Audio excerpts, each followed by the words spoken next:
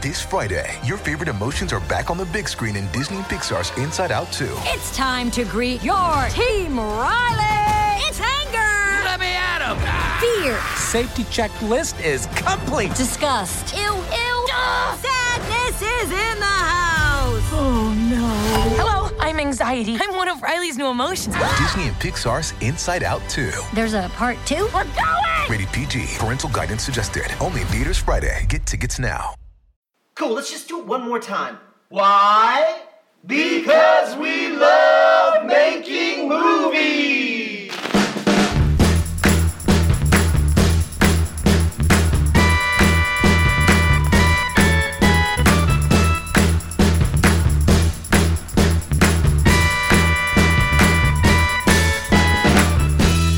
Hey everybody, I'm Aaron Gelabolo and welcome to my podcast, Because We Love Making Movies.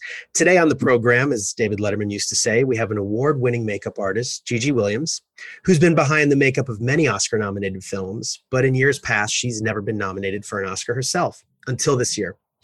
Her nomination for makeup is one of 10 nominations for Mank, the black and white masterpiece directed by David Fincher, director of some of my favorite films like Seven, Fight Club, The Game, actually all of them. For those of you who haven't seen Mank, please check it out. If you're a cinephile, you're in for a rare treat. And if you're just looking for a fascinating story about a fascinating man and the crazy business of Hollywood, you won't be disappointed. So without further ado, let's talk to Gigi Williams, the woman behind the faces and the eyes, for that matter, of David Fincher's Mank. Hey, Gigi. Hi. So I wanted to start by asking you, do people both inside and outside the industry really understand what you do as a makeup artist? No. The first thing they say is, oh, do you do monsters? Yeah, I can, but that's not really where I like to be.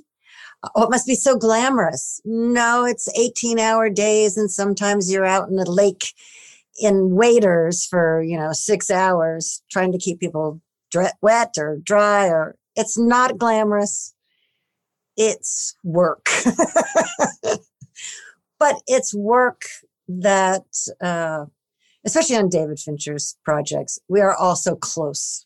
We are all such a fine-tuned family that we're very supportive of each other. And at the end of every project, we are all so proud of the project that we beam. So we're very happy to get back together again. And just to give everyone a little bit of insight, could you in your own words sort of tell us what you do as a makeup artist and just a little bit about your craft? As a makeup artist, my job, I feel, is to facilitate the actor's transformation into his character. So anything I can do as a conduit between the director and the actor to make that person into the character he wants, what works for him, that's my job. And that can be, putting sweat on somebody, that can be putting a fake neck to make them look old on them. It can be wiping up tears after a bad night. It can be, oh no, you've got a hangover. You're not supposed to today. It's a little bit of everything. It's art. It's psychology. It's intuitiveness. You have to really read a room. You're the first person that these actors see in the morning. So you have to be in a good mood. Or at least put one out there. Mm-hmm. And you don't want your makeup to ever steal the frame, to steal the show. If people are seeing my makeup first, then I've failed at my job. I really just want to become the character. My role is to just make that character happen for the actor.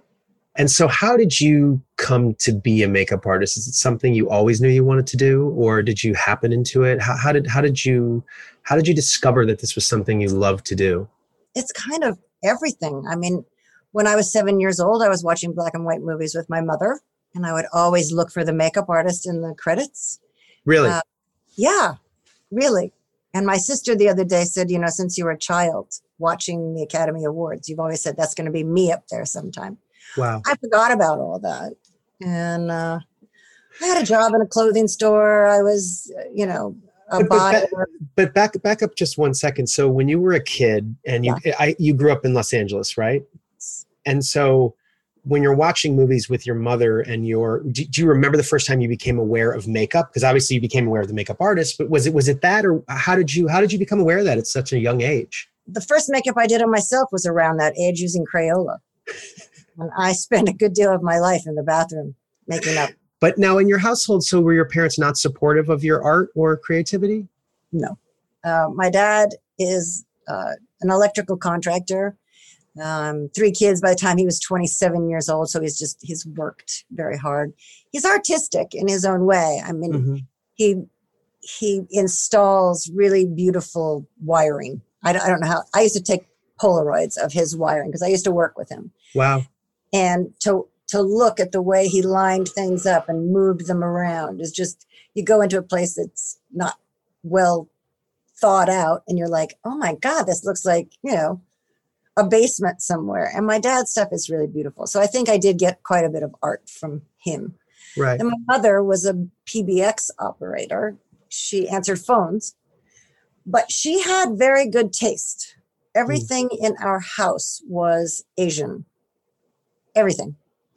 And except for the carpet, which was shag. But she was artistic in her way. But my dad, the thought of doing anything creative, 1, scared him.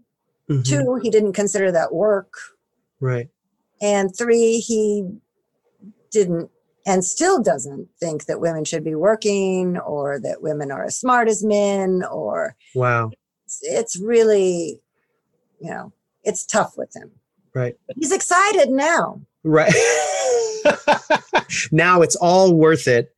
But what I find interesting are 2 things. One is that, my dad's a doctor and sometimes it's hard for him to understand what we do in this business as a filmmaker, et cetera, in terms of to him, it's you learn a craft, you do a craft, you're rewarded for your craft. And I always try to explain to him, it's just the same as when you're doing something creative, when you're using your brain to solve a problem in your world, which I'm sure your father did. And they both have, they understand creativity. They just don't understand maybe our creativity, right? Or how we use it, which I think is so interesting. And you still get things from them, right? I mean, like you said.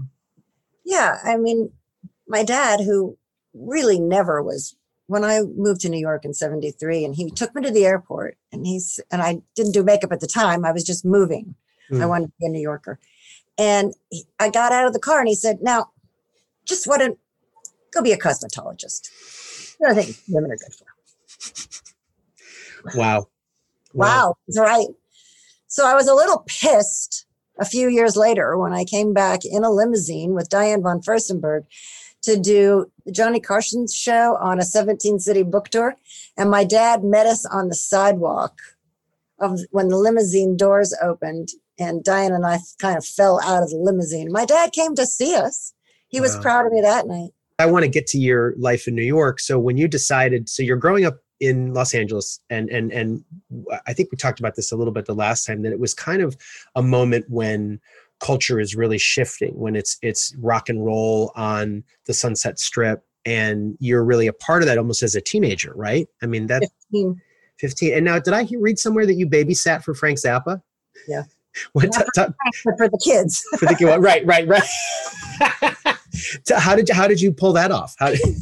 Well, Mothers of Invention was out, the album. And my 2 girlfriends and I went to the Wiltern Theater to see Frank Zappa because we loved him.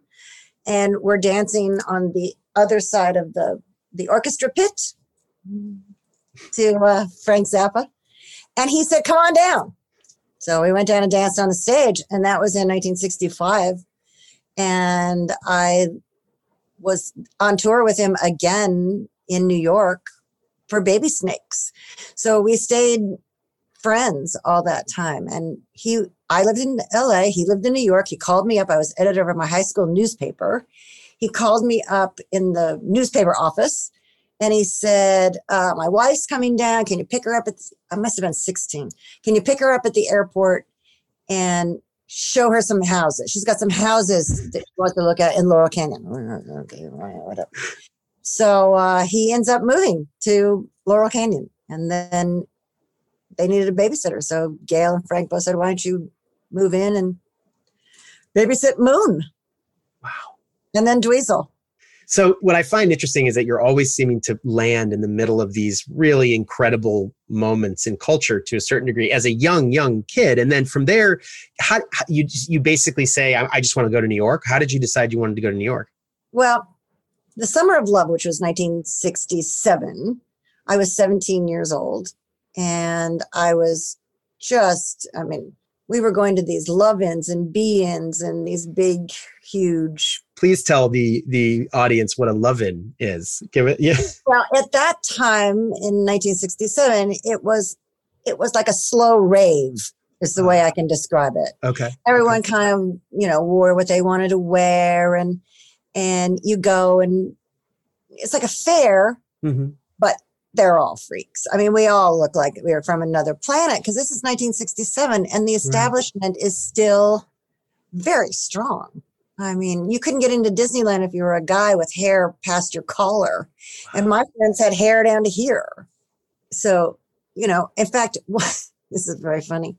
My mother, I told you, worked as a switchboard operator and not a hostess, but she worked at the desk, the entry at a real estate office. So she's answering phones and saying hello to people. And this total crazy hippie guy comes in with 3 women dressed in velvet. And, and the whole, her switchboard lights up. Who's that? And the guy goes, oh my God. Who's that picture of? And she goes, that's my daughter, Gigi. And he goes, I know her. She did not appreciate it. Wow.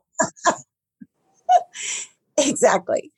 So, we did that. And then one day, a friend of mine who worked at a Rolls-Royce place in Santa Monica, in Hollywood, he used to go and pick up Rolls Royces when they arrived in the country for special buyers. And you can only pick them up in 2 places, in New Jersey, at the airport in New Jersey, or in Dallas. I don't know why Dallas would have, the entryway to Rolls Royce, but it did. And so my friend said, do you want to go? Because I have 2 cars to pick up. We're going to drive them across country. We'll fly out and then we'll drive them across country. And I was like, oh, okay. I never really wanted to go to New York, but hey, it's a free trip. I get to go on a helicopter. So we fly to JFK. We take a helicopter over to whatever that airport's called.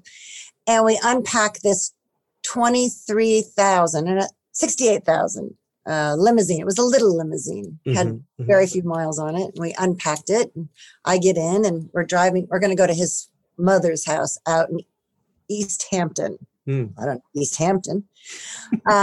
So we get in the car and we're driving up during rush hour, 6th Avenue, and it's packed. And I'm literally leaning out of the car going, oh my God, this is unbelievable. This is where I belong. And he's going, put your head in here, you're going to get it pulled off. This was the 70s. This was like 1972. Right. 73. Very dark days in New York. It's almost like those are like taxi driver days. Yes, it was. Yeah. Oh, totally. So we drive out to East Hampton and we drive by Grey Gardens. He's showing me Grey Gardens. And then we go to visit his mother and we spend the night at his mother's house. We went to have pizza in East Hampton at the pizza place. Then we drive and then we pick up another car. We drive back. And now I'm moving. I have to be in New York. This is where I belong. I cannot believe that I've missed this. So I buy a ticket to New York, and on the airplane, it's Halloween, always my favorite day, which I don't even celebrate anymore because I'm always doing something. But, right, you're working. So went to New York, and on my way, I made a list of people I wanted to meet. One was Corey Tippin. Now, mind you, I don't do makeup yet, just in my head. And I want to meet Corey Tippin because he made all of the models look the way they do for Andy Warhol. He designed them. And I want to meet Jane Forth because she's one of Andy's models, and she looks amazing. And I saw her in Look magazine with oiled hair down to her knees and these little eyebrows that stuck up just in the middle. And she was absolutely gorgeous. And so I wanted to meet those two. And I wanted to meet Andy because I felt that if Andy discovered me, then I truly had talent. But I didn't know what my talent was. I just knew that the path I was on was magic. It was always magic. Like you said, the door opened. I go through, so anyway, that was the order of how I wanted to meet people. And then there was one other person, Genevieve Waite, who was this British actress. And she was in this coming of age movie. I don't even remember the name of it, almost like a black and white movie. And I must have seen that movie 6 or 7 times. I would walk down from Frank Zappa's house, down the hill of Laurel Canyon to the movie theater on Hollywood Boulevard, and then walk all the way back up. And she had this funny little singing voice. And she eventually married Papa John from the Mamas and the Papas. Wow. She was like a wacky girl, and I wanted to meet her because I loved that character so much. So I was in New York about 3 weeks, went to Max's Kansas City, went in the back room, and there was Alice Cooper, an old friend of mine from LA who I had known for years, who I had basically introduced to Frank Zappa. He says, Gigi, what are you doing?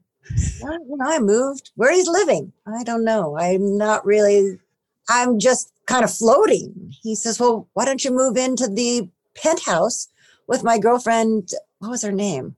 I forget. She modeled for Charlie. And so I did the next day.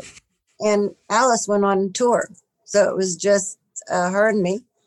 And she wore all of these incredible designer clothes because she had all this money. And I don't even own a coat from LA. Wow. So you're living out of a suitcase in a penthouse. Yeah. Only, she's opened her closet doors, and we get dressed up and we go to lunch. We get dressed up and we go to here and there and have really a lot of fun. And one day she says, we're going to go to a black and gold party tonight. So we go through the closet, and I wear this black dress and a hat and a veil, and our ride arrives, the car arrives, and out of the elevator comes Corey Tippin, Jane Forth. And later we go and we meet Andy Warhol. Plus my future husband was there, and Ronnie Catrone. And the next day I had my picture on the cover of Women's Wear Daily with Candy Darling. And wow. I wrote back to my mother, I love New York, and New York loves me. And I didn't go home for 3 years, not even for Christmas. Wow.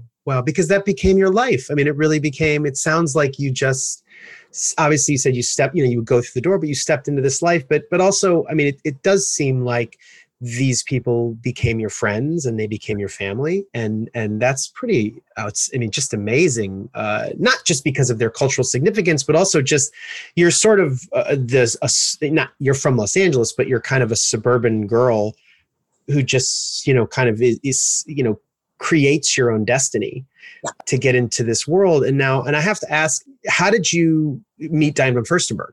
That was through Andy. So, okay.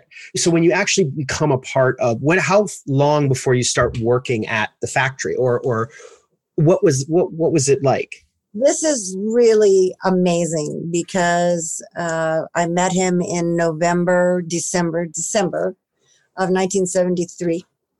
And Vincent Fremont, who's always done the archiving at the factory, he would always have a camera archiving everything. And a few years ago, he said, I just edited an 18-minute piece in the factory with you in it, 18 minutes. Pardon me, it was July of 74. So I got there in December of 73. By July of 74, I was doing the first drag queen makeups on Bob Colacello. the prototypes and it was at the factory. And I was just like, I cannot believe that it was so fast. Right. You know, I got a job almost immediately at a clothing store because that's all I had ever done. And on the first day, this woman came in and she said, I can't believe you sold me all these clothes. Well, I could sell you your dress back to you, but I can't believe you sold me all these clothes. If you ever need a job, I'm national training director for Estee Lauder. I thought Estee Lauder was the queen, her cosmetics. So I quit that afternoon, went and got a job at Bloomingdale's with this woman at Bloomingdale's, 28 people around the counter. And on the first day, I just came around the counter and started doing makeup. I didn't know what the hell I was doing, but I knew what looked good. So I just started doing makeup and So okay, that's really amazing because we're talking Bloomingdale's, New York. I mean, yes. at a time when we're a paragon of high society and of fashion and culture, and you just trust your instincts that you know what looks good. And I'm sure you looked fabulous, and I'm sure a part of your taste had to do with how you dressed and how you did your own makeup. I mean, is that? That's correct. Yeah, I mean, just take me through that day. Did you automatically say, "Okay, I'm good at this," or did you fail a little bit?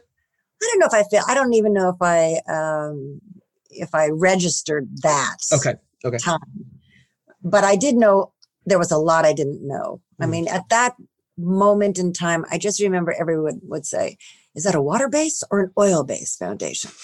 I didn't know what a foundation was because that wasn't part of my regime. I'd put stripes up your cheeks and, a lot of eye makeup and eyelashes and stuff. But, I don't know. Hold on a minute.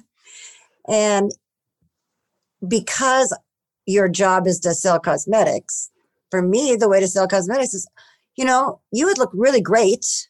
And I'm a salesperson. You're intuitive as to what will look good on someone and what they need at the time. So I just came around the counter and I was selling so much cosmetics. I was their number one salesperson every day as well. But I was having a great time. And one day, Andy calls me up and he goes, oh, Gigi, you should call up Diane von Furstenberg. She's starting a cosmetic line and she's opening a salon on Madison Avenue. You need to call her and get a job with her. And I was like, okay. Hello, Diane. She says, I really don't need anybody. I've got everybody that's working here. I don't need anybody. I said, well, I'll work for free. Wow. So she started me at $125 a week. And no one had worked in retail. I had spent the last 8 years of my life in retail, managing a clothing store. Now I'm managing a cosmetic store. And we're doing the cosmetics out of the store. So I started doing makeups by mail. And we happened to have a makeup artist who worked there besides me. I wasn't a makeup artist yet. A makeup artist who was, he gave lessons. He did makeups for special occasions. We had 2 makeup rooms. And he studied under Way Bandy. Way Bandy was the god of makeup. He did shading, and he's still probably in the history of fashion makeup the best there ever was. And do you think that's where you sort of started to learn the more craft of makeup was from this gentleman who worked for Way Bandy? Do you remember what his name was? Or Nicholas Guercio. Nicholas Guercio, what a great name. And he was like, I'm going to show you this. I'm going to show you that. He showed me how to shade a nose, and my eye wasn't trained. It literally took me close to a year before I could see it. It's like I can't see the Batman symbol in the sky. I can't see the negative space very well. It doesn't compute on first pass. And the shading on the nose did not compute for a long, long time. Now I can see it. Sure. Now I can do it in my sleep. I just have to ask, what gave you the idea that, okay, I can do movies? I mean, obviously you must be very confident because you're self-actualizing and creating yourself and finally becoming a makeup artist. And then was there a moment where you said, okay, I want to do this, or did you once again did you fall into it, or sort of was it? Fell into it. I, working with Diane, she brought me into print, come and do my makeup. I've been doing her makeup for other things. come and do my makeup. That was the start of that. And that went just like way Right. up. So you did Diane von Furstenberg's makeup. You were her personal. That And co-wrote her first beauty book and went on 17 city book tour with her. And we opened the cosmetics all over the whole United States. One day she says to me, we're probably on our 40th makeup, doing makeup in the department stores. We have, we sell tickets, we're doing makeup, and we're also selling, this is the best part, selling feminism. It was 1976. And we are teaching these women that they have power, that they don't need a man to survive, that they should spend 7 minutes on their makeup and then get their stuff together and live. Yeah. Take control of their lives. So empowering. I just have to say for a second, I really want people who, particularly younger listeners, if they listen to this, to understand that Diane von Furstenberg is one of the icons of feminism, of fashion, of business. She's such an amazing woman. And that idea of this wrap dress, this affordable dress that all of a sudden everyone could have and everyone could be New York chic. It's really, again, she changed culture. And I always think of, in relation to you, whenever I rewatch Taxi Driver, when Sybil Shepherd is walking in slow motion in that Diane von Furstenberg dress. Yes. The red and white dress. And so it's really something that you worked for her. And what do you think she taught you, before you sort of left working with her? She did say to me one day, as we were doing all these makeup, she looks at me and she goes, you thought you were a makeup artist before, but now you know you are one. Because we were doing so many makeups. Right. What a great experience to just keep working on all these different faces and finding ways of making things work. And then in the studio, when you're doing print, you spend the whole day on one photograph.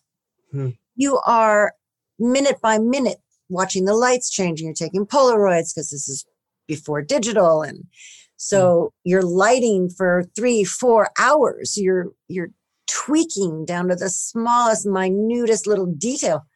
And I was so lucky to have that because I can walk into a room and know the lighting and whether it's going to be good or whether it's going to be bad. And I've had many, not pleasant discussions when I was first starting out with directors who just didn't know what they were, it was difficult. So anyway, I did print, and Diane just taught me to love myself, go forward, trust myself, follow my dream. And we were very close. We're still in contact. We were very close. We're close in age. We're only 3 years apart. Wow.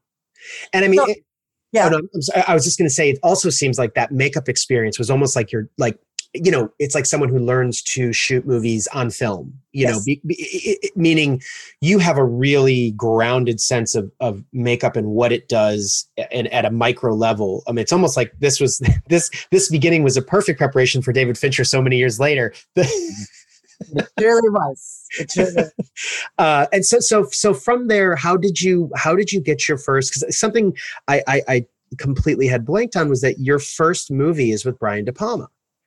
So how two things. How did you really just say, okay, I'm gonna work again? I know you fell into it, but yet and then what was it like to start out working with Brian De Palma? First of all, I've always watched movies for the director. I like well-directed film. That to me is the crux of it. I've always looked to work with directors. So Brian De Palma was very forward and hip and, cutting edge, and hey, who wouldn't want to work with Sure. Brian? Sure. But I'm doing print and I hate it. So I'll only work 4 days a week. And my agent's like going, you won't work on Friday? I said, not if I work on Monday. I can only work 4 days. I don't like this job. But I was getting paid a hell of a lot of money. And I was learning. So one day my girlfriend who worked at Oui magazine, she was a stylist over at Oui. She said, I'm going to do this. I'm going to costume design for this Brian De Palma movie. And his wife, Nancy Allen, is in it. And so is Kirk Douglas. And Nancy needs a lot of makeup, but he doesn't want her to look like she's wearing any makeup. Do you want to come and try out? I was like, yeah, sure. So I got the job. Wow. And so it was The Fury. No, it was no one's. I don't think anyone's ever even seen this movie. It's called Brian De Palma's Home Movies. Oh, and it was a student film. Right. The one that he did it at Sarah Lawrence? Yes. Ah. Yes. So there was 5 or 6 students from Sarah Lawrence. And then there was the gaffer, the DP, probably the grip, me, sound. We were all professionals. Very, at the beginning of our game, professionals. So we all went and, lived in a dorm and did this movie at Sarah Lawrence.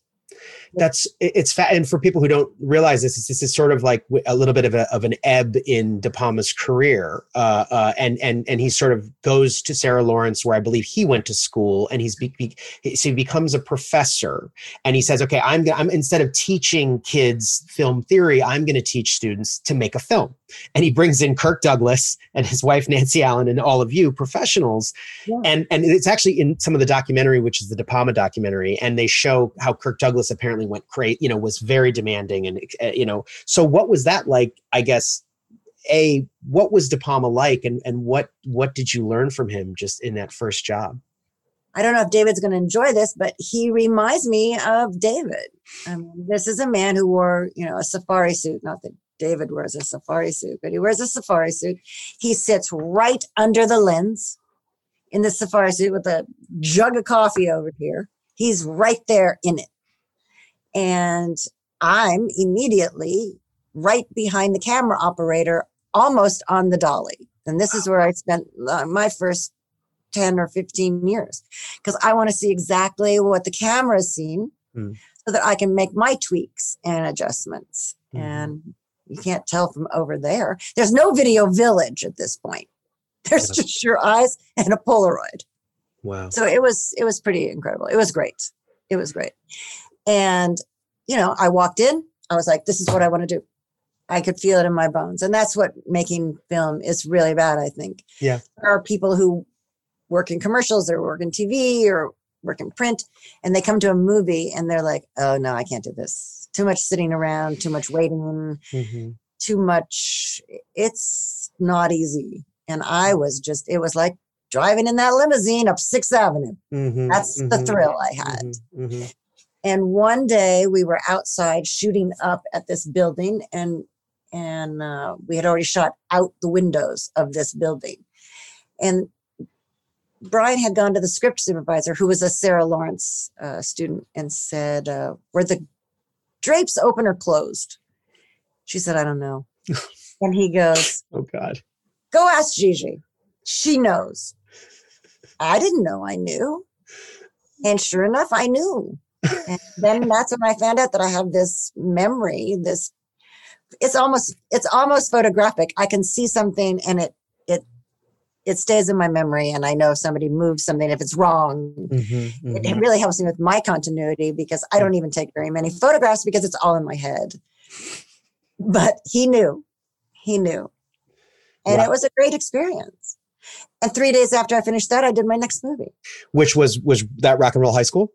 No, that was my third movie. My second movie was, oh my God, it was a vampire movie. So that was a trip. And so then you do Rock and Roll High School, which I have to say is one of my very favorite movies. I mean, I'm a huge Ramones fan, but also I just have to say to anyone who hasn't seen it, it's kind of like this anti-Grease. It's this fantastic, almost, it is a high school musical, but with the music of the Ramones. And so what was it like, making that movie, working with the Ramones? Did they fight as much as everyone legendarily said they did? Yes. Absolutely.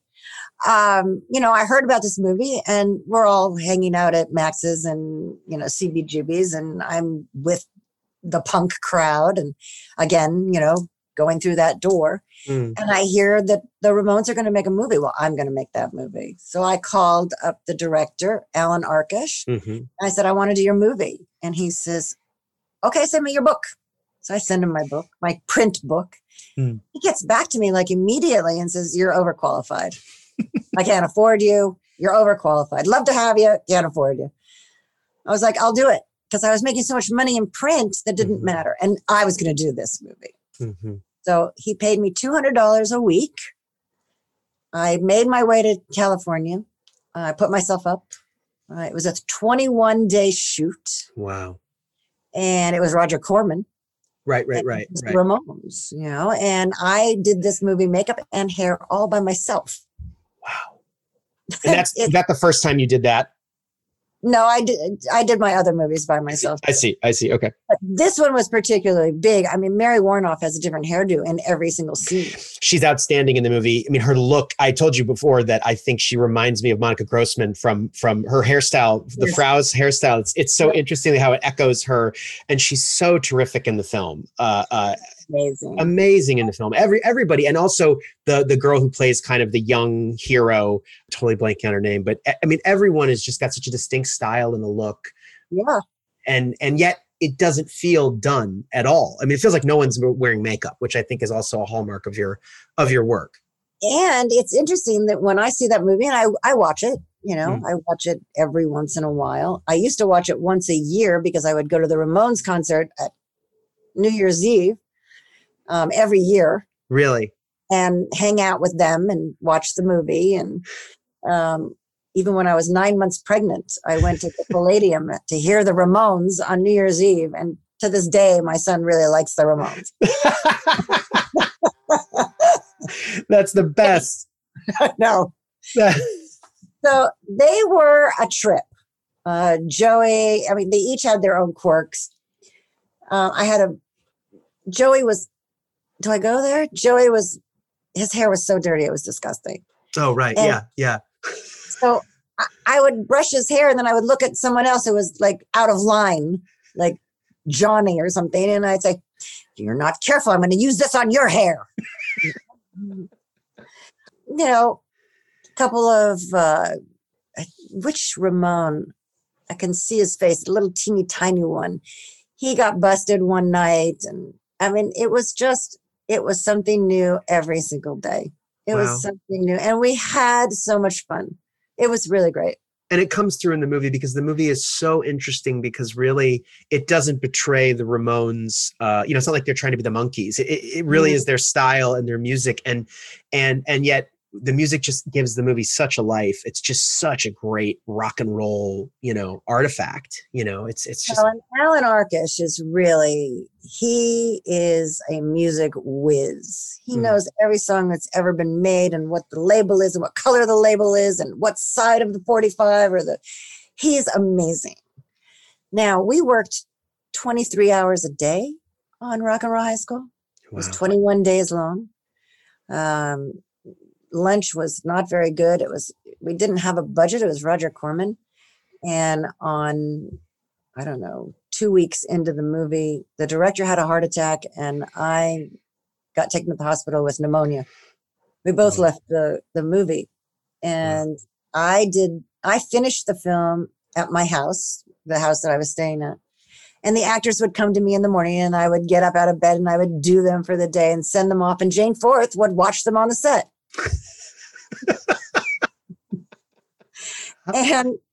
And Alan was in the hospital working on music and stuff because he's had a heart attack. And Roger says, I'm not paying you because you're not on the set. Wow. And he goes, what do you think? I had this heart attack playing tennis? Oh my God. Hollywood. only in Hollywood. That. So the director of The Howling, he came in to finish that last week. So that's how I met him. Joe Dante. And then not too long after that, we did The Howling. And now I love The Howling I'm a huge fan of horror films, but this is also a horror film that kind of it stands out on two different levels. I mean, one, it's Joe Dante's, I believe, directorial debut, at least. And then also it's such a good script. This idea of essentially a killer who you find out is a werewolf and he's hiding at a wellness spa that is run by a doctor and is getting people to turn into werewolves. I mean, it's so strange and kind of takes the kind of new age thing and twists it and turns it on its head. But then you also have really groundbreaking effects by Rob Bottin, who is a genius and just a wizard and did all the effects on The Thing, which still to this day are probably the greatest practical effects ever. And I'm so curious then you bring all of your fashion experience and craft and makeup artistry to then work with a really wonderful special effects makeup artist. And what was that like? And how did that change your approach and your perspective? Well, he, you're not a part of his crew. You're there. I can watch. But he's very tight with the crew.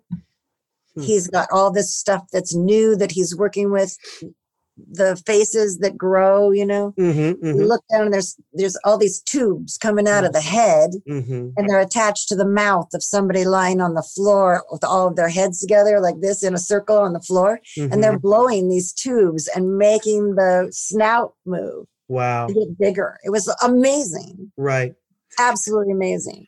And then, but the one scene that does stand out, I'm so curious if you helped with or did the makeup in the scene, is when she meets Eddie at the end. And it's just before he changes and he has the eyes and he's kind of burned and it's really a great performance. He's not a werewolf yet. And it always stands out because it feels like a real person who's in pain.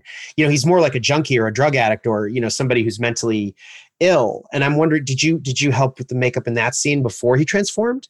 Yeah. Greg Canham, who is another amazing special effects makeup person. I think he has 3 Oscars. He designed the look of that young werewolf. Part of it, because I made his eyes 2 different colors and I bleached his brows. Right. Those are mine. Maybe he showed me another beard trick, but I do remember him passing on something on that young werewolf. I'm in that last scene where she's at the theater. Oh yeah. I'm Ellen, the makeup artist. Oh. And also, just before we move on from The Howling, Dee Wallace, who obviously everyone knows as the mom in E.T., is fabulous in The Howling. And it's really an incredible performance. And the movie actually has one of the great kind of almost Get Out level shock endings. The ending is so like, whoa, oh my God, it's a satire. Howling is like a really fantastic satire. And I wanted to ask you, because I know you worked on Tales from the Dark Side, and I think you worked on what is Jodie Foster's first directing job? Yes. That's very good. What was that like? She was great. She was really terrific. I then worked on Flight Plan later on with her. Oh, right. She's brilliant. She's brilliant. And it was, that show was incredible because you got to meet so many people. So many actors traveled through that. And there were so many different scripts and ideas, and it's very creative. I used to stay up as a kid and watch it. I'm a dyed-in-the-wool Stephen King and Twilight Zone fan, and Tales from the Dark Side was one of those kind of like Outer Limits or kind of an in between.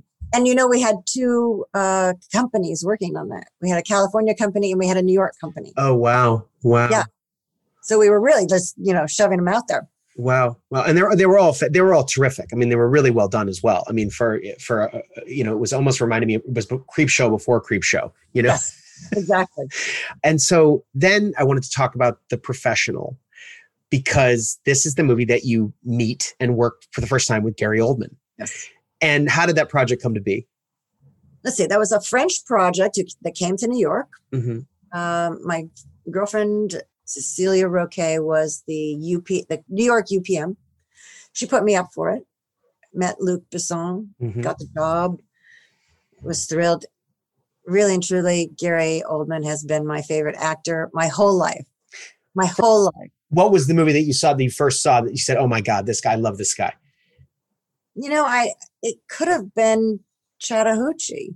Oh, I don't remember. I know that True Romance had not been out yet, because the first thing, when he found out I was a fan, he said, "Oh, you're going to love me," and as a Rasta guy, as a Rastafarian with a gold tooth. I don't know what I first saw him in, but he was my favorite actor, and it was such a thrill working with him because his mother was there, and he and his mother would be in the trailer, and he's a song and dance man.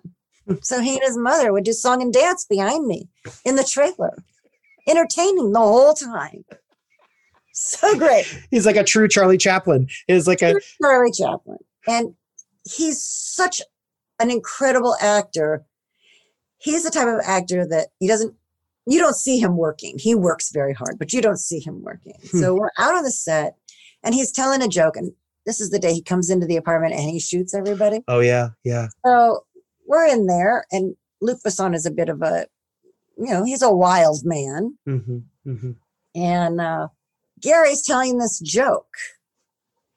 And right before he says to me, watch this.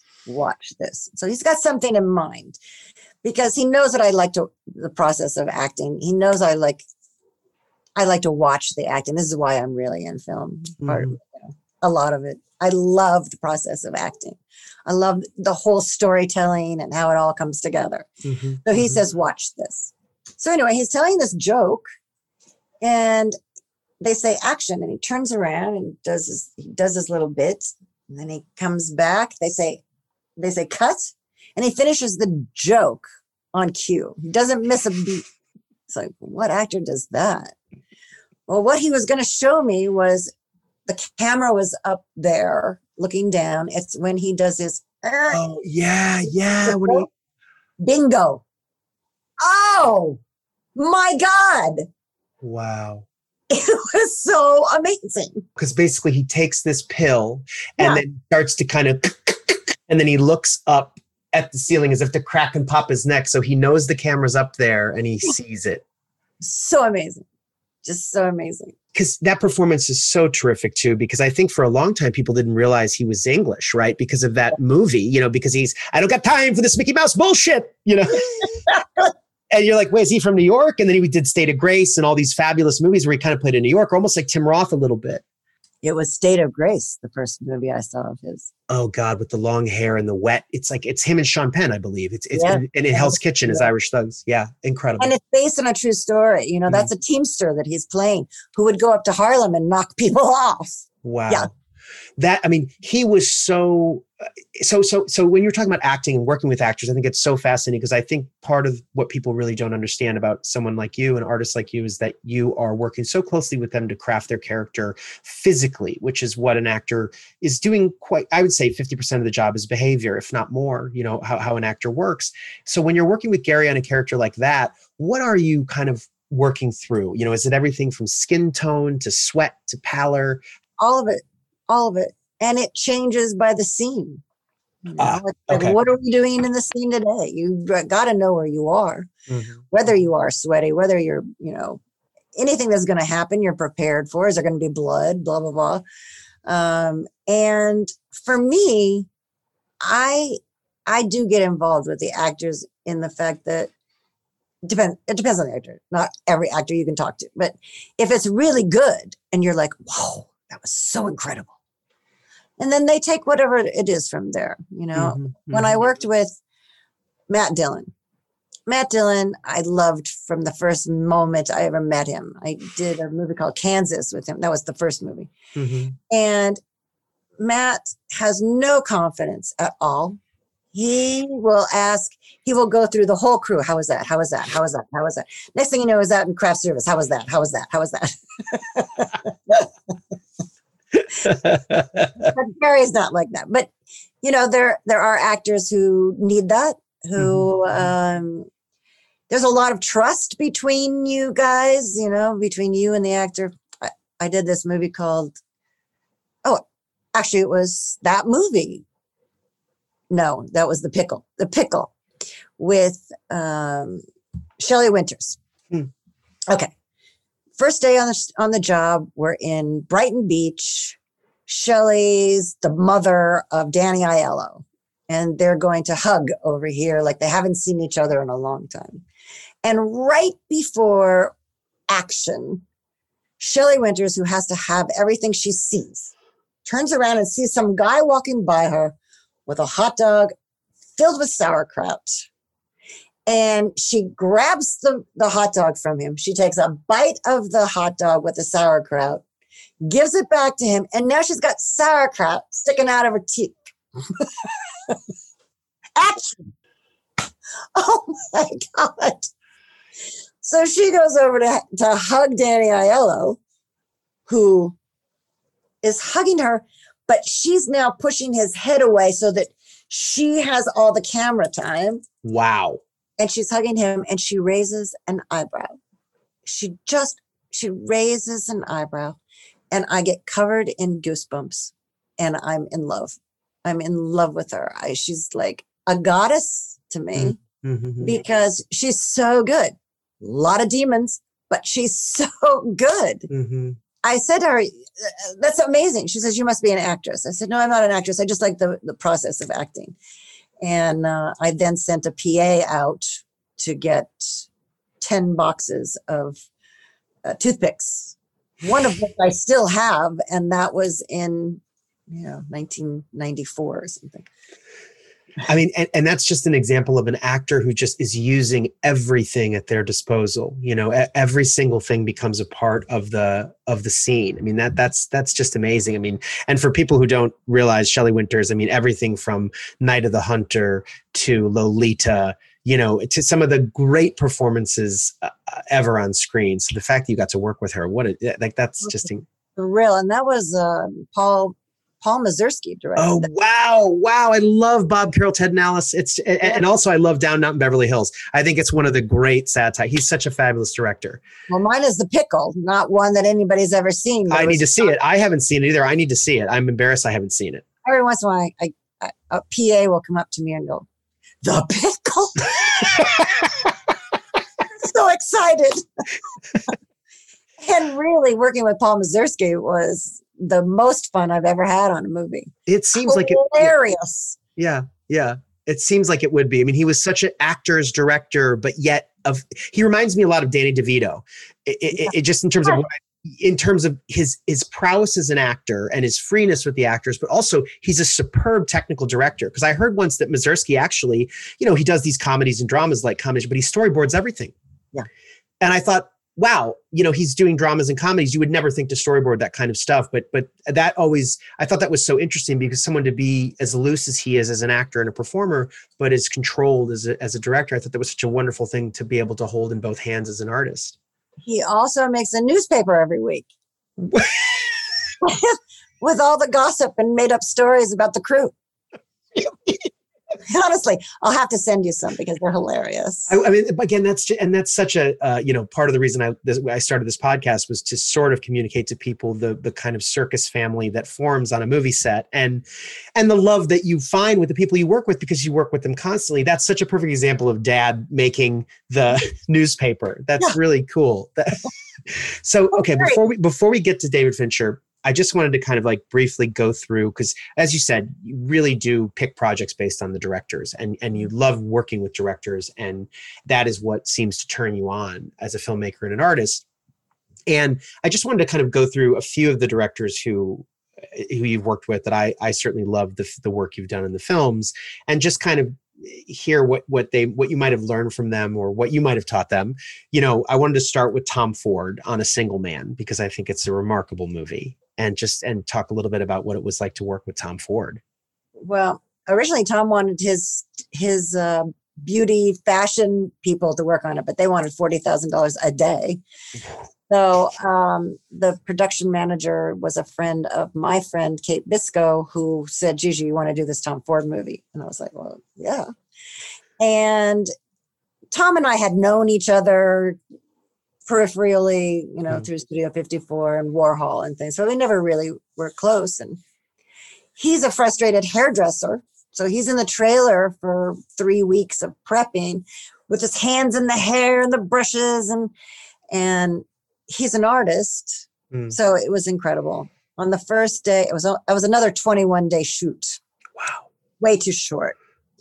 So we're out in the desert and we've done this flashback scene with shiny sun-kissed shoulders on the two guys and really beautiful stuff. And then we do the car wreck at night.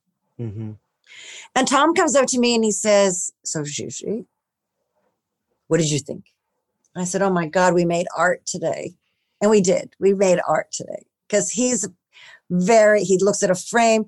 He'll move the flower over this much. He'll move a pair of shoes closer to the bed. I mean, it's all scripted visually for him, which is great. Mm. And he says, well, I hope we make art every day. Well, okay. We did. We did. Wow. And Kate did, what's his name? The English lead actor in that. Colin Firth. Colin Firth. And then this makeup artist came in to do Julia or whatever her name is. Julianne Moore, yeah. And I did everyone else in the movie. Every single person in the movie. And had just a fabulous time. It was kind of my period, a little before my period where I grew up, the 60s. What do you mean by that? What do you mean? Yeah. Well, the 60s period was always my favorite, and I was 18 in 1968. So you mean the movie period you were working in connected to your life was this period when you grew up. So you were able to kind of connect to that. I knew exactly where I was going with all of that. Wow. That eyeliner, those eyelashes, that, lipstick, everything was already in my mind. I was always already there. And because it was such a piece of art, and Nicholas Hoult was so amazing. Amazing. Absolutely amazing. That pink sweater he wears, the whole thing, his face. And he's pale as an Englishman. All of that is my makeup. Wow. His skin. Because they live in Malibu. And it's a perfectionist thing. I mean, it was a painting doing his face and body. It was really amazing. And of course we have all the other characters as well. It was I mean, it's an extraordinary movie because the look of it, the style of it has so much emotion. It's not really just a lot of movies, they look wonderful, et cetera. But that film, it's like looking at old photographs. It evokes, it's a lot, the life and the secret life of all those characters. And particularly the spaces that all the characters inhabit are so wonderful, particularly the house with all the green fronds. And that house is 8 minutes from my house. It was the only time in my whole career I've ever shot near my house. Wow. And I think my favorite piece of design in the whole movie, though, is the billboard when he meets the young man, because that was to me, that was like an Almodovar film. It's just outstanding filmmaking. It was pretty exciting. And then let's talk about Argo, because, it's an amazing movie. It won Best Picture. And what was it like to work with Ben Affleck and also that cast? Because I think you did everybody. I mean, and that cast is nuts. I mean, everybody from Alan Arkin to John Goodman to Bryan Cranston to Scoot McNairy and Carrie Bechet. It's really quite something. I did all those people. Yeah, I think you did. I think I read that. When we went to Paris, or not Paris, Turkey, we stayed in this really beautiful hotel, and Kate Biscoe was with me again on this. She dragged me along. I was her second. She was doing Ben, and at 3:00 in the morning, we had to be down in the basement of this hotel, and she did Ben and usually went out, and I did all the rest of them. Wow. And it was great. I mean, it was an incredible cast. Alan Arkin, I am absolutely in love with. Me too. Oh my God. And he's just the nicest man, and he's political, and he's just got a wicked sense of humor, and I find him to be one of the sexiest men on the planet. Just amazing. So that was incredible. And Scoot was great. I bumped into Scoot all the time. In fact, he was in Gone Girl. Yeah, he's great in it. All of them. I mean, I've seen all of them, and that was. I remember sitting in the production meeting, and we're talking about 700, 850 extras in Iran for the original part where the embassy is taken over. Yes, where they storm the embassy. Yeah. And then we're going to go to Turkey, and we're going to shoot the exterior, basically the other part of it. And we're going to have 1,400 people there. And mind you, I've always done small movies. I like little stories. I do little labor of loves. And all of a sudden, there's 1,500 people. And I'm like, oh my God, this is so big. And we did it. We did it. And we had to I called every extra in that movie. Besides doing those actors, I called every extra in that movie to say, please don't shave. Don't pluck your eyebrows. Don't shave your beards. Don't edge anything. Don't shave your necks. The background was very interesting. So I had to tell them all that because in that time, if you didn't have stubble or a little bit of a beard, the Ayatollah would come and they would arrest you because you were Western collaborators. Wow. And more than likely, you wouldn't have made it out from wherever they arrested you. So it was very important that these Iranian expats is actually what we were shooting in California. We went mainly to Irvine, and they cast all these people who left when the Shah left. Wow. So it was an interesting bunch. They all had to have stubble put on them. We did a flecking kind of thing where we just filled in their faces. And a lot of them didn't want to do that.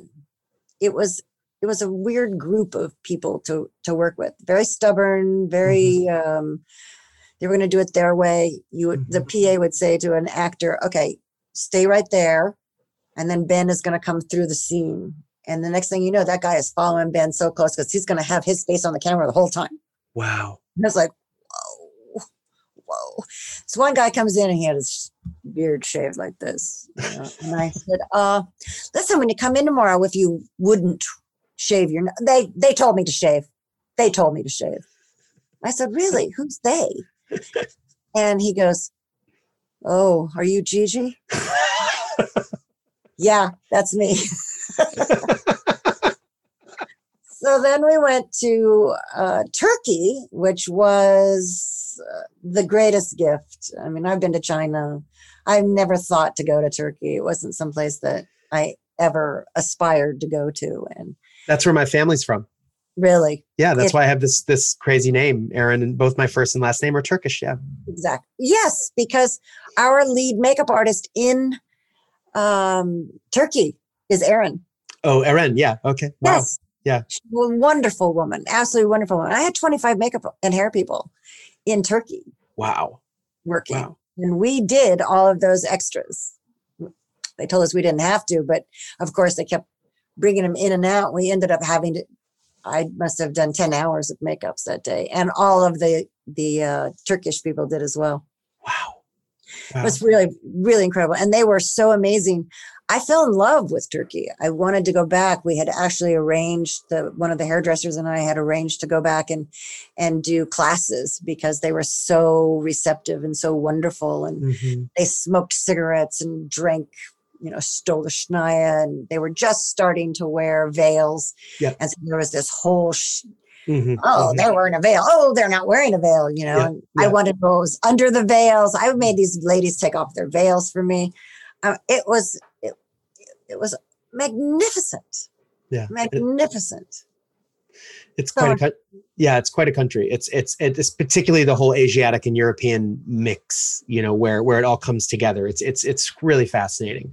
We shot at the Grand Bazaar. We took it over 4 nights. Wow. The fact that you're in China over here and the Mediterranean over here. It's so beautiful. I can't tell you how many recordings I have of prayer time because it's just so beautiful. I mean, you have to stop. And it starts in one part of the city and it moves, you can feel it moving around, and it's sort of like this singing ballet. It's so magical. Yeah. So magical. The food. Oh my God, the food. It's incredible. Incredible. And there's a carpet seller who still calls me once a year. I'm in San Francisco. You ready for another carpet? I'm sure you can understand that. first shopping mall in the whole world. This is true. That is very, very true. It's very true. And I think what's wonderful about Argo, your experience on Argo, is that it clearly has sort of prepared you for some of the other period work you did, because the last director I'll talk about before we get to David is, you've worked with Paul Thomas Anderson, who I'm just a huge fan of. I mean, he's probably one of my favorite living filmmakers. And you worked on both The Master and Inherent Vice. And what was it like to talk about entering a world, a creative family? What was it like to work with not only with Paul Thomas Anderson, but also with Amy Adams and the late, great Philip Seymour Hoffman, and then Joaquin Phoenix? It was magical. I mean, I knew who Paul was. I had gotten called for Paul's first movie, Heart 8. And it's so funny because it's old enough that it was put to me, and it's starring Brad Pitt's girlfriend. Oh, yeah, right. Who is Goop Girl. Yep, Gwyneth Paltrow. Yeah, but she didn't have a name yet. Right. She was his girlfriend. Right. I ended up not doing that film. I don't remember why, but I didn't. And then Kate brought me in again on this one. She did Joaquin at the beginning. And Philip, who's one of my favorite actors ever. I mean, he's another one of those magical guys. Mm-hmm. He's off to the side for the prep time and for weeks, as when we started shooting, over in a corner practicing his monologues. Wow. And his movements and looking for his voice. And what a joy to be able to watch that. I mean, that's your own personal show. Mm-hmm. So incredible. And then you never knew which one of those bits or which one of those pieces of his character were going to come out in that scene. And you'd be just watching, wrapped, and go, because he never did what was expected. He always surprised you. Wow. Just an amazing actor. And Amy, I had worked with on a Muppets movie, but I didn't do her for that. So we already knew each other. Okay. And that was really beautiful. She was supposed to look like she didn't have any makeup on. This is supposed to be L. Ron Hubbard and his family. Mm-hmm. And what was it like to work with Paul? I mean, what was that? Paul's great. I mean, how does it work? I mean, does he give you sort of room to collaborate, or do you feel like once again you're kind of serving a vision, or how would you describe that experience? First rule is he hates makeup and hair. He's totally intimidated by it. He can't even come in the trailer, and doesn't want anything to do with it. Continuity, who cares? But Paul's movies are really, really special, and he has a vision. I had read the script for Boogie Nights, and I couldn't do that either. I couldn't work on a movie that has that much nudity, and the subject matter is, I'm a feminist. I couldn't do it. I would probably punch him out in my mind after reading the script. But The Master was the most beautiful. Oh my God.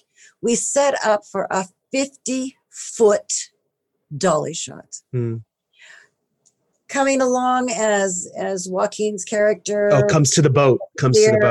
Jumps on the boat, and the boat goes out, and it goes around, and we catch that whole thing. And right before we get there, Paul is playing this kind of 40s jazz kind of music to get it going. And he played kind of that music in different places. And so on the weekends, I would look for that music to play in the trailer. And I could never find anything that I really liked this one weekend when I was trying. So Monday morning, I'm at work, and there's a knock on the trailer door. Gigi. Yeah, and I go out, and it's Paul, and he goes, I have something for you. And he had 5 CDs with the music. And I looked at him, and I said, how did you know I was looking for that music? I don't know. I just thought you would like this. And he doesn't have a lot of words for a lot of people. I mean, I feel like we clicked immediately. The sensibility is there. you know when to go in, when not to go in. When we did Inherent Vice, that was a rough movie, and it was rough for him because he was constantly second guessing Pinochet. Oh, Pynchon, Thomas Pynchon. Yeah. Who I had never read before, and he was difficult for me to read. He's difficult for everyone, I think. It's quite a mystery. It took me a week to read it the first time, and I think I had to read it 4 times before I really absorbed it. But again, I knew this period so well because this is when I was hanging out in Hollywood at Love-Ins and Be-Ins. This was that period again. And that was Inherent Vice. And so one day I did what I thought I read, what I felt from where we were. And Paul comes over and he goes, this is the first time he'd ever changed any of my makeup. Whatever I presented him, it was what he wanted. We read each other. And on this one, he turned around one day and he goes, I don't know. I can't. And I said, Paul, I'm having a really tough time. I'm second guessing myself constantly. And that's not how I work. And he goes, I'm second guessing myself too. And that's what was happening. It was really a hard movie to do. And yet it was really beautiful and it was fun. And I love working with Paul. I really love working with him. He brings out so much in the actors. He gives the actors so much space, so much encouragement. And he's funny because one day he says to me, oh my God, you know everyone. Because whoever was coming in, oh yeah, I know them. Oh my God, you know everyone, he says. And he doesn't really call many people by their names, but he's always, JJ. Luc Besson used to do that too. And I turned to the French makeup artist one day and I said, God damn it, if he screams my name one more time, I'm going to kill him. And she goes, I have done 5 movies with him. He does not even know my name.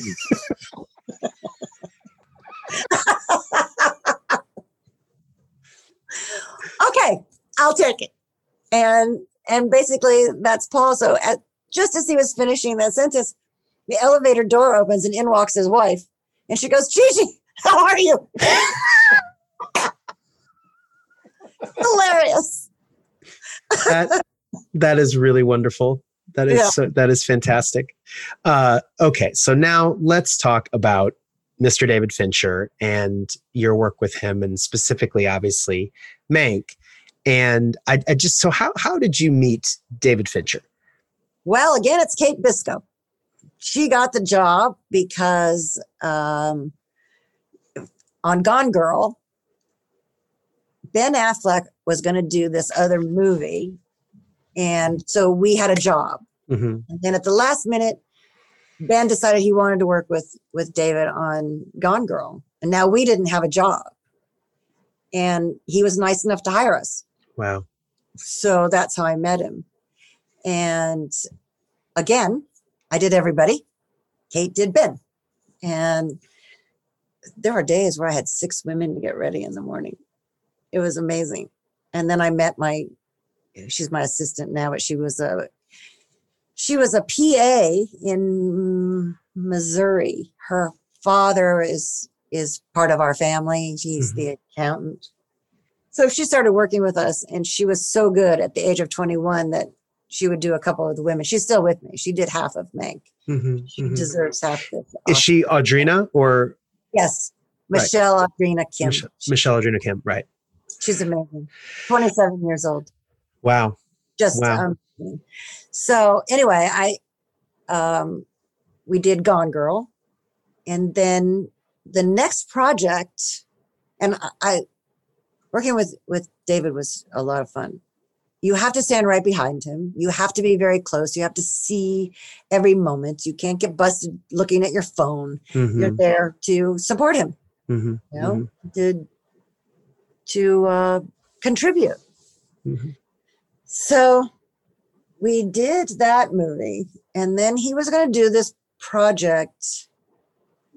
Actually, I cried at the end of that. I gave him a hug at the end of that movie and I started crying because at that point I loved him as a filmmaker so much. After Gone Girl or after this other project? After Gone Girl. After Gone Girl. It was really hard to leave. I felt he knows everything. He knows every craft. He knows every movement. He knows every kind of makeup. He knows every kind of filter. He knows every kind of light. He knows everything. Mm-hmm. And to have somebody with that much knowledge and a wicked sense of humor, mm-hmm. Mm-hmm. and this ability and this lust or passion to teach, because he'll hold seminars teaching you mm-hmm. film history and all sorts of wonderful stuff.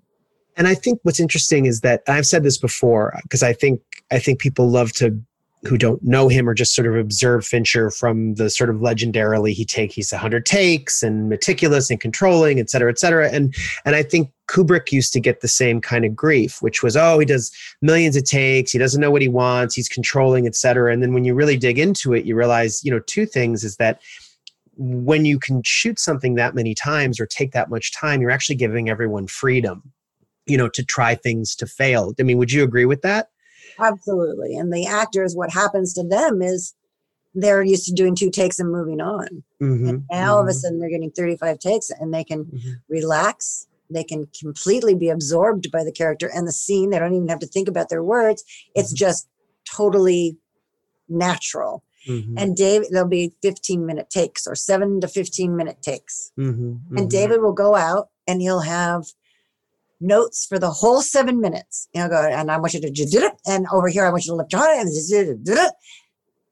And you can see the actors going, I'll never be able to remember that. And they do.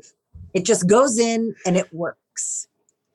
And then, we have our little jokes over by the camera. And he has a wicked sense of humor. And those takes, sorry. No. Those takes, if someone in the chain makes a mistake, mm-hmm. we have to do it over. Mm-hmm. So it's not just the actor who's messed up. It could be an eyelash fell off, or it could be, the light didn't move, the camera dolly didn't make it to his spot, it didn't go fast enough. The drapes moved. I mean, it's so many moving parts mm-hmm. that one little mess up on each one of those, you got 50 takes. And he's looking for perfection. Mm-hmm. Mm-hmm.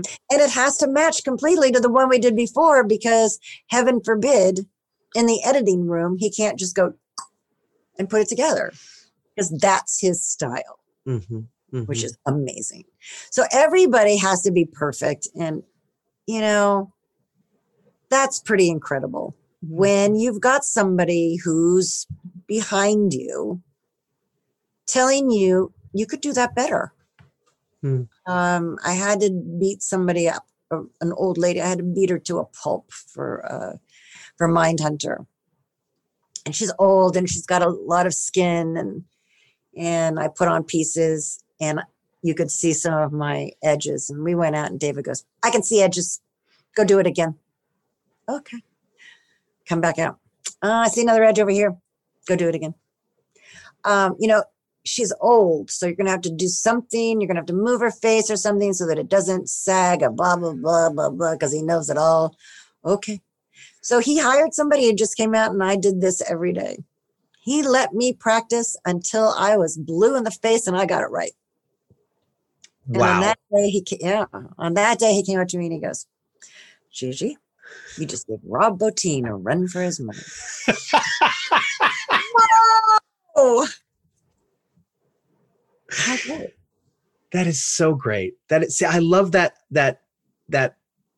this story, that he's also as much a teacher as he is, a perfectionist, because that's the whole point, I think, of filmmaking, is learning. You're every single time out, right? You're getting better. It's another chance to do it, to do it better, right? And it just, it so reminds me of Stanley Kubrick. There was a great story in that documentary where the famous costume designer Milena Canonera, right? Yeah.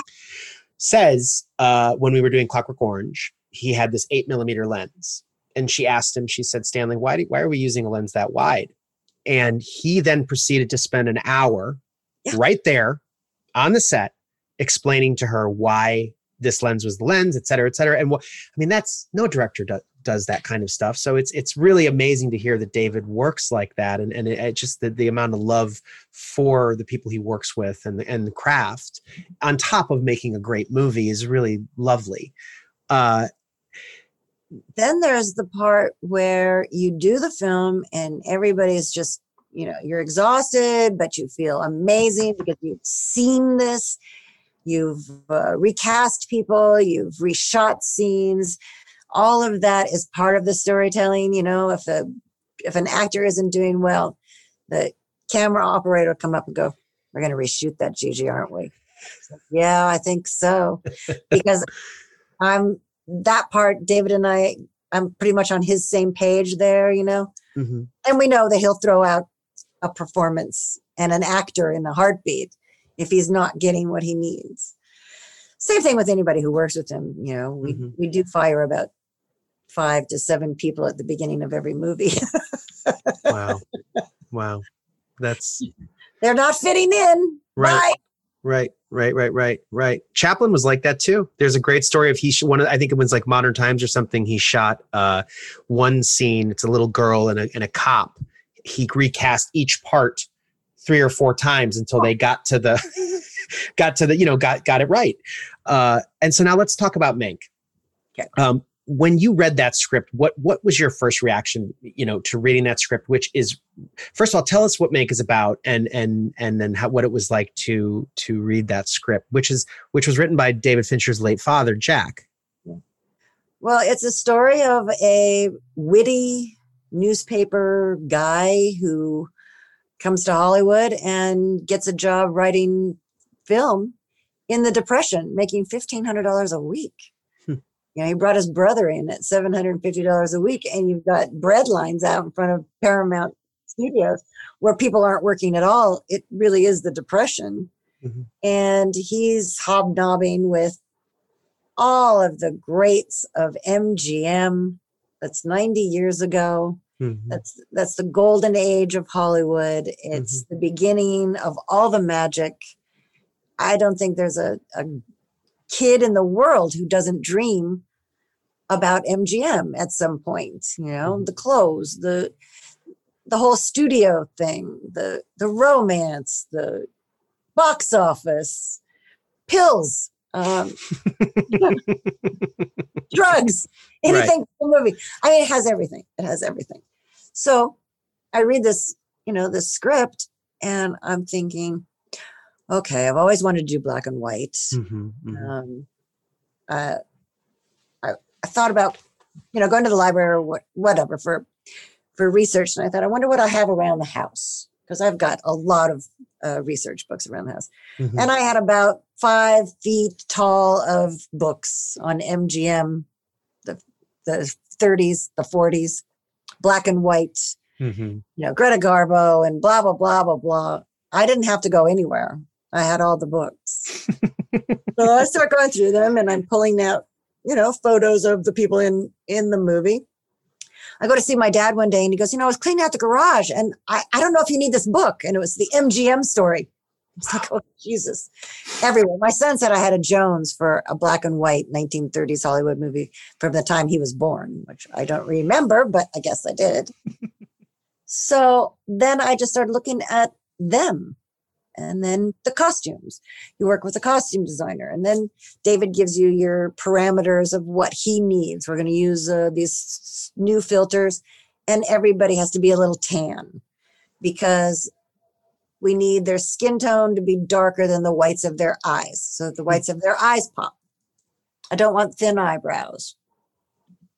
I think that was it going in. And knowing David, they had to look as much like that person as possible. And then, of course, there was Gary, who wanted to become Herman Mankiewicz and shave his head and use a comb over and, do prosthetics. And David didn't want him to. He wanted him to be Gary, nude, Gary, nothing between the camera and Gary. which is really, really tricky with Gary. Mm-hmm. You know, he hides behind things. Mm-hmm. Mm-hmm. And it was great. Gary didn't remember me on The Professional. Really? No, I had to call him to make sure that it was okay if I worked on it because he has first refusal in his contract. So I'm in Maine with my sister kayaking and hiking and stuff. And I called Gary and I said, so have you ever worked with David before? He says, no, we used to live together for about a year because they have the same attorney, divorce attorney, from the same woman. So I said, oh, you've never worked with him. He says, no, have you? And I said, yeah, for about 7 years. And he goes, well, why am I talking to you? Obviously, you're the person for the movie. So, and we ended up we never stopped talking from that moment on, just that moment on. He told me everything he wanted to do. I fought for him. David really didn't want to do that. One day I said to him, you know, I'm really glad we didn't decide to use all the rubber because I don't really like all that rubber. I didn't like you in the Churchill movie. Yeah, Darkest Hour. And he goes, what? I said, I hated that movie. I couldn't even watch you. I couldn't see you. I couldn't find you in all of that. I didn't like it at all. So we're doing the tests. You know, David tests everybody up, down, every light. It's a long testing process. And right before Gary's going to go out in front of the camera, Gary says something to me. I say something back, and he starts to laugh. And David walks by with his wicked sense of humor and says, "Don't listen to her. She lies. She's a liar." And I go, "No, I already told him I hated him in The Darkest Hour." So Gary's just a doll. And we're still very close now. I think we'll probably be in the same family now for the rest of our lives. His wife, Giselle, and Gary and I, we spent a lot of time together. Gary goes through a huge transformation in this movie. He starts out in the 30s as the man about town, the dapper guy. He can do no wrong. He's a wit. Mm-hmm. And as he starts to get more jaded by Hollywood and he sees that it's a power game and, you know, there's a caste system and it's all rigged, then he gets jaded and he drinks more and he has no filter. So he alienates people. He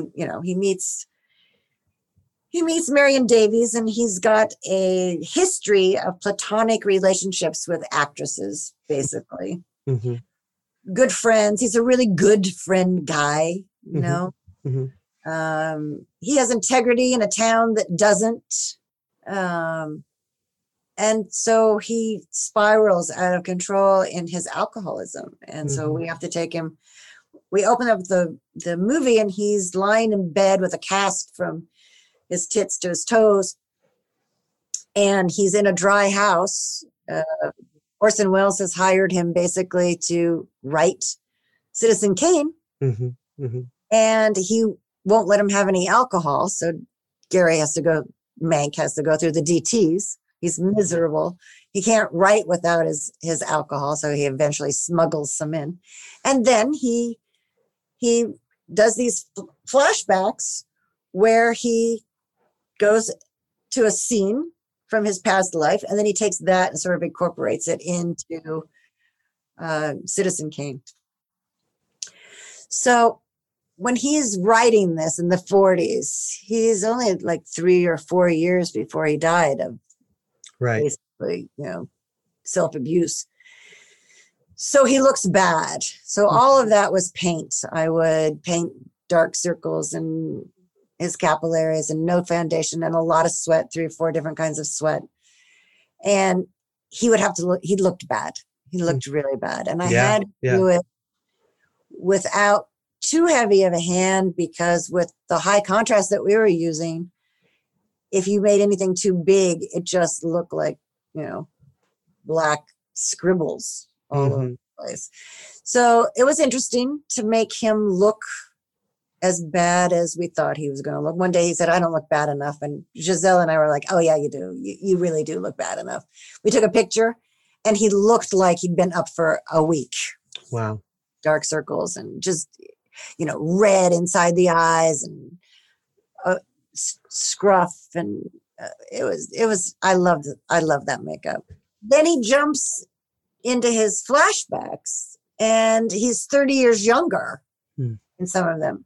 Well, I can't really make him 30 years younger. So I have to give the impression of him being 30 years younger. So I use a different foundation, something that has some luminescence.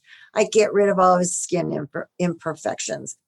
I make him look very clean, but not too clean. He doesn't look as polished and clean as his flashback buddies, because in my mind, he's remembering.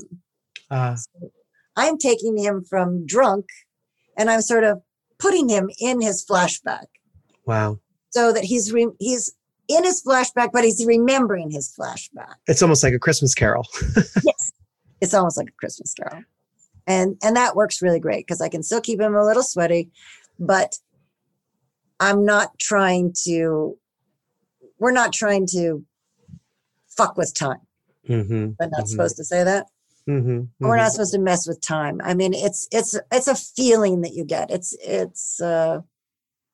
So at the end of the movie, he said to me, Gary, which I thought was amazing. He said, Gigi, did you get what you wanted?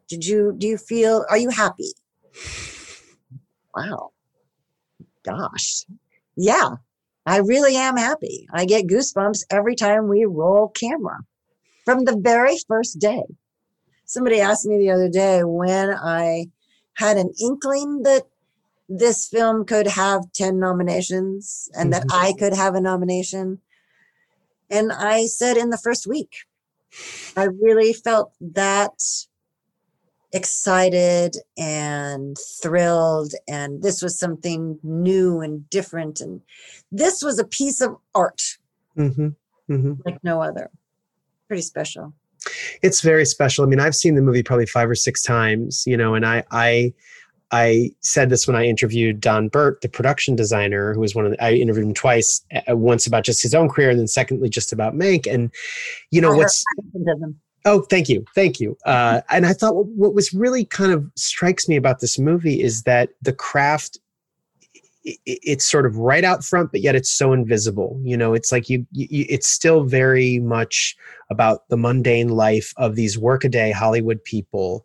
And it doesn't feel like you're trying to do a version of an MGM movie or a kind of a caricature or a parody. It really feels like you're there.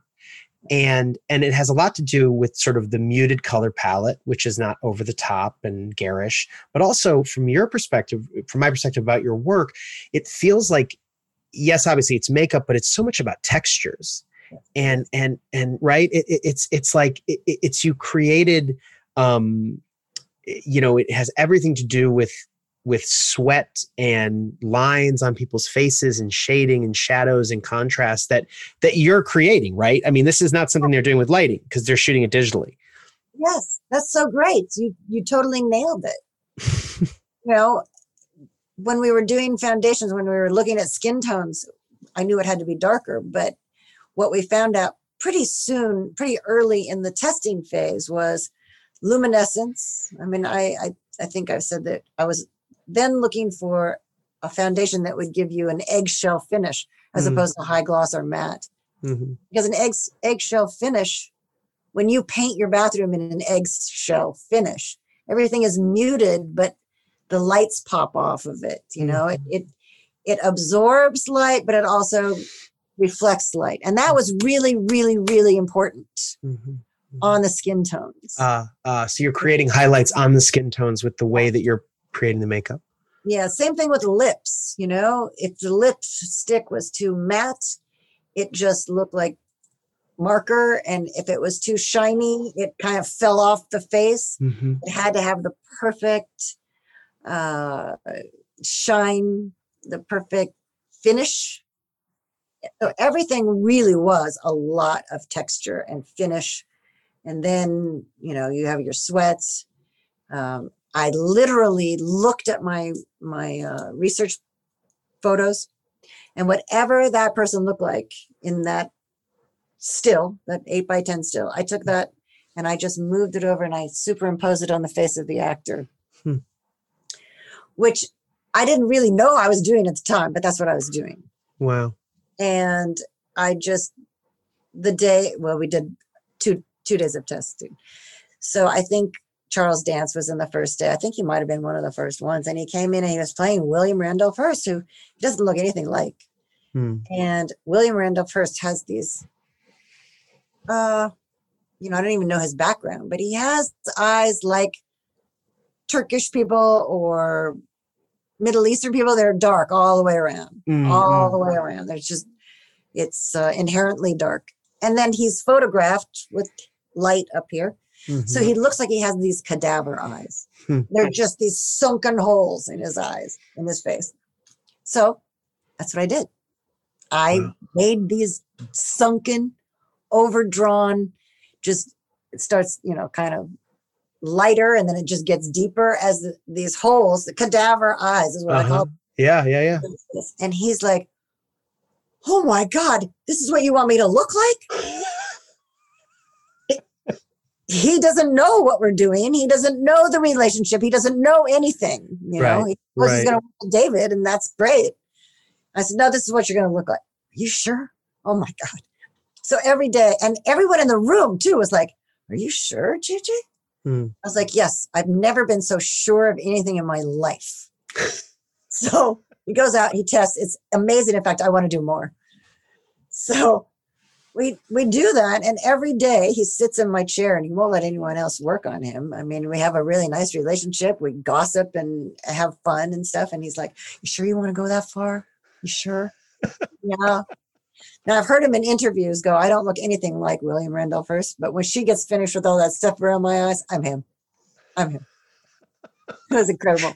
And he really is, I mean, it is such a perfect example of an actor communicating the presence of another person without looking like them. And obviously the makeup has everything to do with that. I also think there's this wonderful stark difference between the men and the women in the movie. Yeah. Because the men, also Arliss Howard, who's terrific as Louis B. Mayer. I mean, his walk and talk is one of my very favorite sequences in the movie.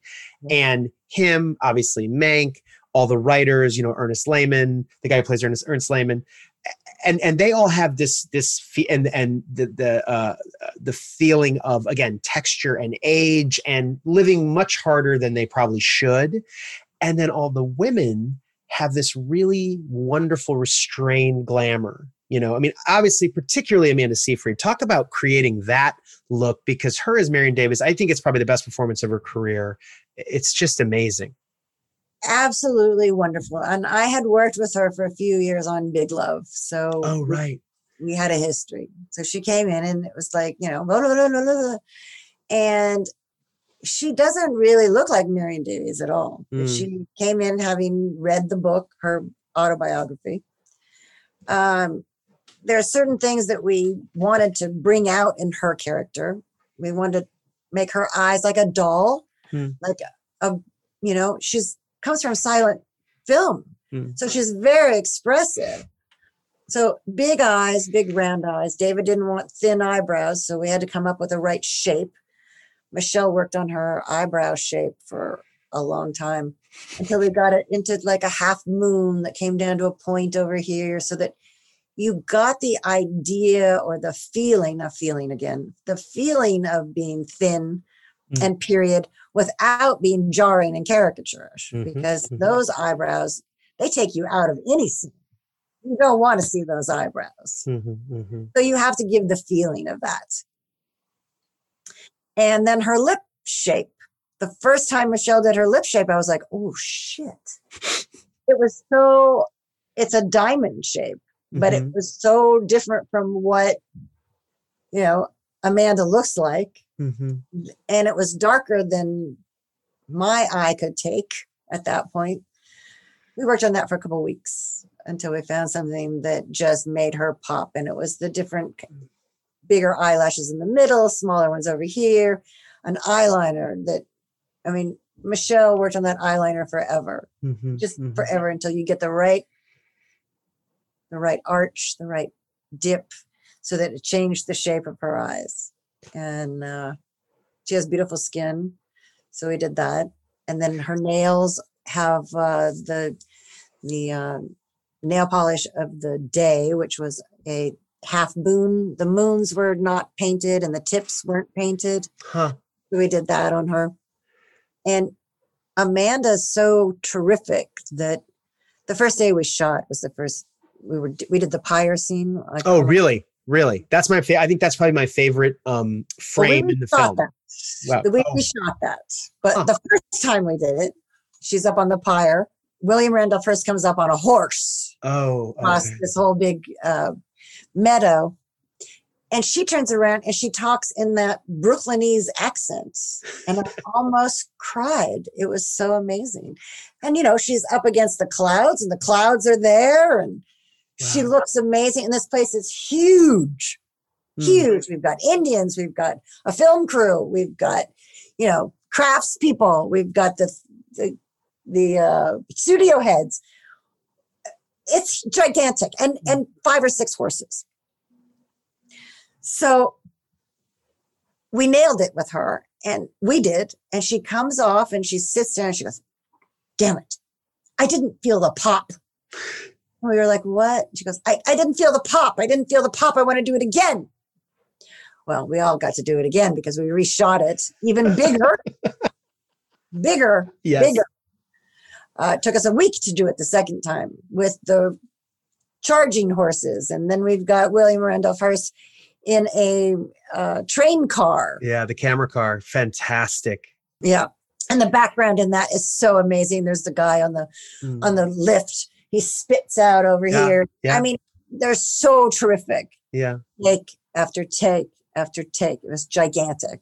Absolutely gigantic. That I told Don Burt that was the frame where I had to stop the movie and watch it a couple times because it was everything. It was Marion Davis, you know, somebody help me, you know, and then the music kicks in sort of for the first time. You really hear the Trent Reznor, Atticus Ross score, and you're seeing this silent movie this talking movie being made in the 30s. It's so amazing, that sequence, and I just think it's like that to me feels like all of your powers as a crew and a film family really poured into one amazing sequence. It was amazing. And she, and also like you were saying about her makeup, you know, her face does pop because it's that thing with the platinum blonde hair that it could so easily, I feel like, disappear and just be floating and headless. Right. And she's, and for anyone who hasn't seen the film, it is absolutely terrific. I mean, it really is a masterpiece. Congratulations, Gigi, because the work is just outstanding. And I know I've already taken way too much of your time. Oh my gosh. I know. So the last thing I'll ask you is any advice that you would have for someone who wants to do what you do? First of all, you have to have a passion. It has to be something that you can't help yourself. You have to do.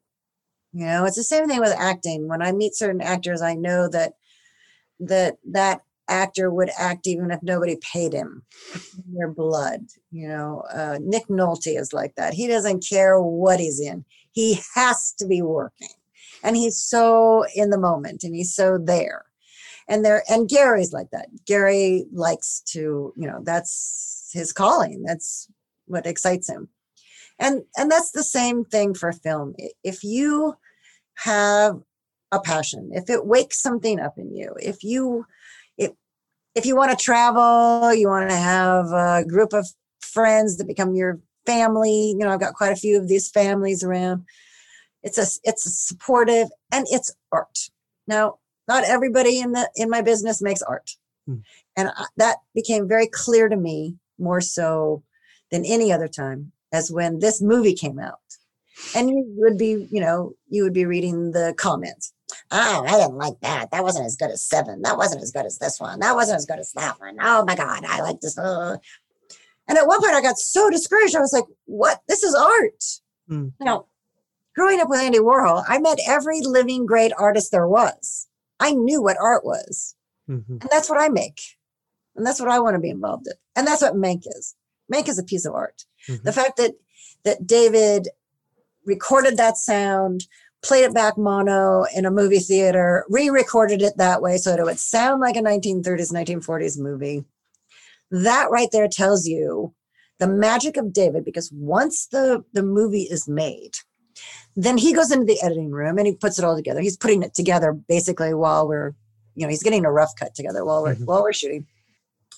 And then his art kicks in and he does these little things. He'll put dialogue in writing at the bottom of a scene.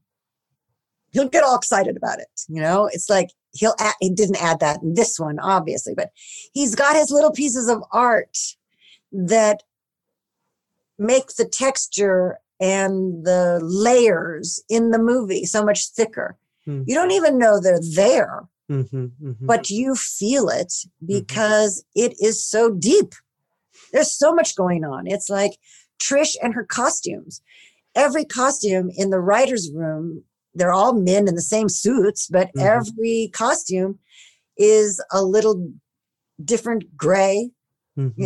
She mapped them out, their suits, so that she knew where they were going in relation so they didn't meld. And, it's just, there's so much layering of art, collaborative art. We all work so tight together that any one of us can go to that other person and say, what do you think? And vice versa, so that it's this beautiful dance of creativity. And I don't even care if anybody likes our movie. When I was raising my son, and I guess my best friend going through school and everything, we had a slogan, fuck them if they can't take a joke. And I've always lived by that. And I especially lived by it on this one, because when the reviews came out, most of them were glowing, but then you had these people saying, ugh. I mean, they really hated us for a little while. And I wasn't used to anything like that. And I got a little shook because it's like, but this is art. Those people wouldn't know art if it hit him over the head. And I'm a snob. So, if you're going to get into this business, you have to have a passion. You have to have a passion. If you're just going to put makeup on, you could go do anything. That's my opinion. Right. I've had a magical career, and that's what I brought to it. Well, it's still happening. You're still having it. I am. There's projects in the works. I can only imagine. Well, thank you, Gigi. I don't want to take up any more of your time. Thank you so much. This was so lovely. Yeah. And let's see. If I win either one of them, call me back. I will. I absolutely will. Most definitely.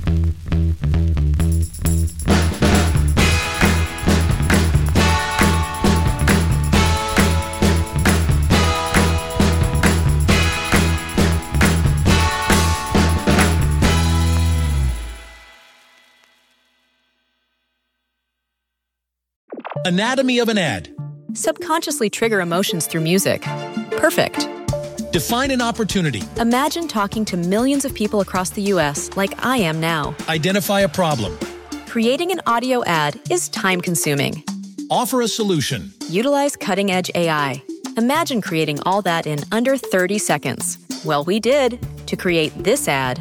To learn more about AI in the audio industry, download the white paper from audiostack.ai. Hey, are you a superfan of Taylor Swift, Jelly Roll, or Morgan Wallen? Are you that song nerd who likes to dive into every little lyric of every little song and figure out what everything means? Do you want to take that a bit further, though? Because I have a podcast called Songwriter Soup, and it dives into the journey of a songwriter and how those people help craft the soundtrack of your life. I'm Laura Veltz, and I'm bringing all of my friends together to discuss our funny little job writing for all of your favorite artists. Listen to Songwriter Soup wherever you get your podcasts.